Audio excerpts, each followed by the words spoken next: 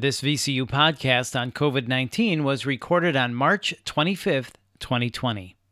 The spread of COVID-19, also referred to as the novel coronavirus, is a rapidly evolving situation, having impacts on our daily lives, loved ones, and our hospitals. It's been over a decade since the world experienced its last health pandemic, but VCU Health has the expertise and experience in handling new disease threats. They're closely monitoring the outbreak and proactively taking action to keep their patients, team members, and community safe. Now, the World Health Organization, or WHO, has repeatedly underlined the importance of flattening the curve in order to tackle the coronavirus pandemic, calling on countries around the world to impose sweeping public health measures. Now, you're hearing that term a lot, but what does it mean? Dr. Gonzalo Behrman, epidemiologist and director of VCU Health's Infection Prevention Program, is here to talk with us about exactly that, why flattening the curve is so critical, and what each one of us can do right now to help. This is Healthy with VCU Health. I'm Bill Klaproth. Dr. Behrman, let me ask you this first. What do you do in your role as an epidemiologist? So my role as an epidemiologist at VCU Health is to oversee the hospital infection prevention program. And the underlying principle is that this program strives to assure that all patients and visitors and healthcare workers at VCU Health are safe during the course of their visit or stay or work, and to limit the introduction and transmission of infections to the healthcare system. So bring us up to speed. At this point, what do we know about COVID-19? So COVID-19 is a new virus that we have yet to experience. So what's important about that is that we have no immunity across the world with this virus. We also do not have any effective vaccine, so that limits our ability to really fight the virus. And we also don't have any proven or FDA-approved medications to treat the virus at this time. So that makes it all very challenging. On top of that, we're learning that the virus can cause severe disease in the minority of people, but in that minority of people, specifically patients or individuals who are greater than 60 or 65 years of age and have underlying chronic conditions, that disease can be potentially life-threatening to them. So we've all been asked to help flatten the curve. Can you explain what that means? So flattening the curve really refers to a concept known as the epidemic curve. And what it is a graphic representation of the number of cases over time. Now, you can imagine if there are a lot of cases occurring in a short period of time, the curve is very high and steep. Flattening the curve is a measure in which the number of cases is less, so it's not as steep, and it's spread out over time and not all at once as a bolus. The reason that's important is that would allow for decreased stress on healthcare systems and response mechanisms to deal with the threat of that infectious disease. So it's really a way to both decrease the number of infections and to space them out in time so that they not appear all at once. So from your standpoint as an epidemiologist, why is this important? So this is really important for the following reason. And I think to answer this properly, I probably should go over the four major things that we can do to prevent or to minimize infection or pandemics or outbreaks. First is rapid diagnosis. And that's, as you know, is a huge challenge right now since there's a shortage nationwide of diagnostic kits for COVID-19. Number two would be vaccination, which would certainly limit the transmission of an infection such as COVID-19. However, the reality is that a vaccine will not be available for likely 12 months, at least produced to scale. Number three would be treatment, and this is something that we don't have right now that's effective and produced en masse. So we are not able to use treatment either to prevent disease, such as prophylaxis, or to minimize the impact of disease, such as with treatment of any infectious disease. And then the last thing for us to, in our armamentarium, which would be number four, are something known as non-pharmacologic interventions.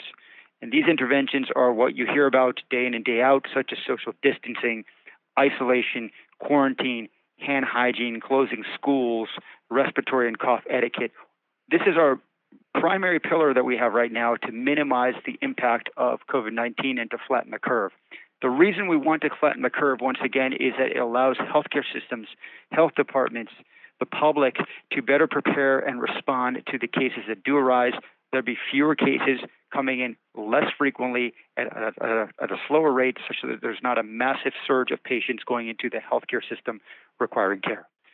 And lastly, hospitals like VCU Health are prepared to help patients and to deal with all patient concerns, but we do need the public to do its part. And the part of the public is really to stay aware of the situation, stay up to date on information by visiting the health department websites in Virginia, for example, the CDC website, and really abiding to the recommendations by health authorities with social distancing, isolation, hand hygiene, cancellation of mass gatherings. Those kind of things are critically important. Staying home when you're sick, provided that you're not sick enough to require hospitalizations, stay home so as not to infect others. So if I have this right, there's 4 steps to preventing a pandemic. 1 is rapid diagnosis, 2 is vaccination, 3 is treatment, and 4 is non-pharmacologic interventions, which really falls on the public. You're talking about social distancing, shutting down businesses, shutting down bars, shutting down schools. So what can one person do right now to help flatten the curve? The most important thing, I think, for an individual or citizen to do is to really stay aware of the situation. Get your updates from credible sources, health department websites. Certainly, the CDC is a good place to look for information also. Really abide to the recommendations for the non-pharmacologic interventions, which are the things such as washing your hands frequently, staying away from work, from others if you are sick, socially isolating, practicing respiratory and cough etiquette, washing your hands after coughing or sneezing into a tissue and promptly throwing that tissue away, wiping down surfaces in the household, particularly in the kitchen or in common areas. Those will all help minimize the risk within your home for the spread of COVID-19. And for people that are unhappy with this or just don't understand it, there is evidence that this really works. Is that right? Absolutely. In healthcare systems where they've been very, very aggressive with diagnosis, contact isolation or tracing and isolating people and using non-pharmacologic interventions, the curve has significantly flattened. And the best examples would be South Korea, Hong Kong, and also Singapore. They've been very aggressive with that. And it's good to see their measures working. So for someone listening to this podcast right now who needs a little bit of hope, and we all need some hope. We're all feeling anxious about this. We're all a bit scared about this. Is there anything that you are seeing that makes you hopeful? Well, I think that the reports that I'm seeing from other countries such as South Korea, Singapore, also Hong Kong are also are encouraging that non-pharmacologic interventions are effective. I also am optimistic that we will eventually have better treatments or treatments that are approved and also a vaccine available within 12 months. But I also think it's important to stress that situations such as pandemics really require a collaborative effort. It's really a collaborative sacrifice. And if we all are in this together to try to do the right things, not only for ourselves, but for our loved ones, through the non-pharmacologic interventions, we can significantly impact the rate of propagation of this virus in our country. And I'm confident we're going to do that. So thank you for that ray of hope, if you will. And then the ray of hope leads to, okay, this is going to be over sometime, hopefully sooner than later, no matter what that is. Nobody really knows, months from now, potentially. So let me ask you this. We're just not going to say, okay, everybody go outside. Everything's great now. Businesses are open. Have fun.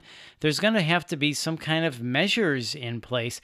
How do we do this? Otherwise, we're just going to reignite this thing again. And we're going to have these big pop-up waves of coronavirus. How do we reassimilate back into our regular lives and communities? Right. I think it'll be a stepwise approach to kind of reassimilating ourselves to a prior norm. But to do that, we also have to have other provisos in place. And I think we would have to have a system of surveillance and an assurance that we have the appropriate testing available so that if there is a concerns about resurgence of this disease, COVID-19, that we're able to quickly and promptly identify it and do the appropriate isolations. In addition, if we have a vaccine available sooner than later, that would certainly be hugely encouraging for allowing us to go back to kind of business per usual. So when you say surveillance, are you talking about on an individual basis? Because right now we're shutting down whole communities, whole states even. What does surveillance mean to us? Help us understand that. So what I'm saying is at present in the United States, we have more people sick than we're reporting because we're unable to test them. The testing availability is just not there. So if we go back, or when we go back to business as usual, then as a proviso, we should have ability to test people should they manifest symptoms, so we know that those symptoms are COVID-19 and not something else. And if they are COVID-19, we'll have a much better understanding of the amount of disease out there, which would be the prevalence, and we would have a better mechanism to say, okay, you're infected, you need to stay home, socially isolated, et cetera, et cetera. Those measures must be in place before we go back to business as usual. So that type of testing and surveillance, that sounds like it could take a long time before we're ready to implement that on a wide scale in this country. It could. Unfortunately, the U.S. is far behind other developed countries in testing capability at this time. Okay, so we've got our work cut out for us. So I'm going to put you on the spot right now and ask you to pull out your trusty crystal ball. And I know there are no answers to this. Nobody really knows for sure. But what is your best educated guess on when we might get back to some form of normalcy? So I would say, to begin with, that the crystal ball is fuzzy. However, my prediction is that within 3 months we might start to normalize things. That's my prediction. Well, all right. I think a lot of us know that we're going to be dealing with this for a long time, but if we can get a sense of normalcy within 3 months, that's a lot better than a year, I got to tell you. A year will be tough. Now, in 3 months, we won't have a vaccine, but hopefully the most critical component, which will be the availability of testing, will be there in 3 months. And we will have a ramp up in the appropriate personal protective equipment, so healthcare workers, people working in healthcare feel that they can provide care in a very safe fashion. And in 3 months, might we have a better protocol on how to treat this? We won't have all the answers, but maybe we'll learn when we see a COVID-19 patient, this is what we have to do first. This is what we have to do second. Might we have those types of answers within 3 months? Yes, almost certainly within 3 months we'll have a better understanding of which of the medications, either new medications or repurposed medications, can be used preferentially for severe cases of COVID-19. And that, too, would give us a ray of hope as we look to the future. This has really been informative and interesting. Dr. Behrman, thank you so much for your time today. Absolutely, sir. Pleasure. That's Dr. Gonzalo Behrman, and VCU Health is prepared and up to date with the latest information and care for COVID-19. And for more information on COVID-19, please visit vcuhealth.org/COVID-19. That's vcuhealth.org/COVID-19. And if you found this podcast helpful, please share it on your social channels and explore the full podcast library at vcuhealth.org/podcast for more health topics of interest to you. This is Healthy with VCU Health. I'm Bill Klaproth. Thanks for listening.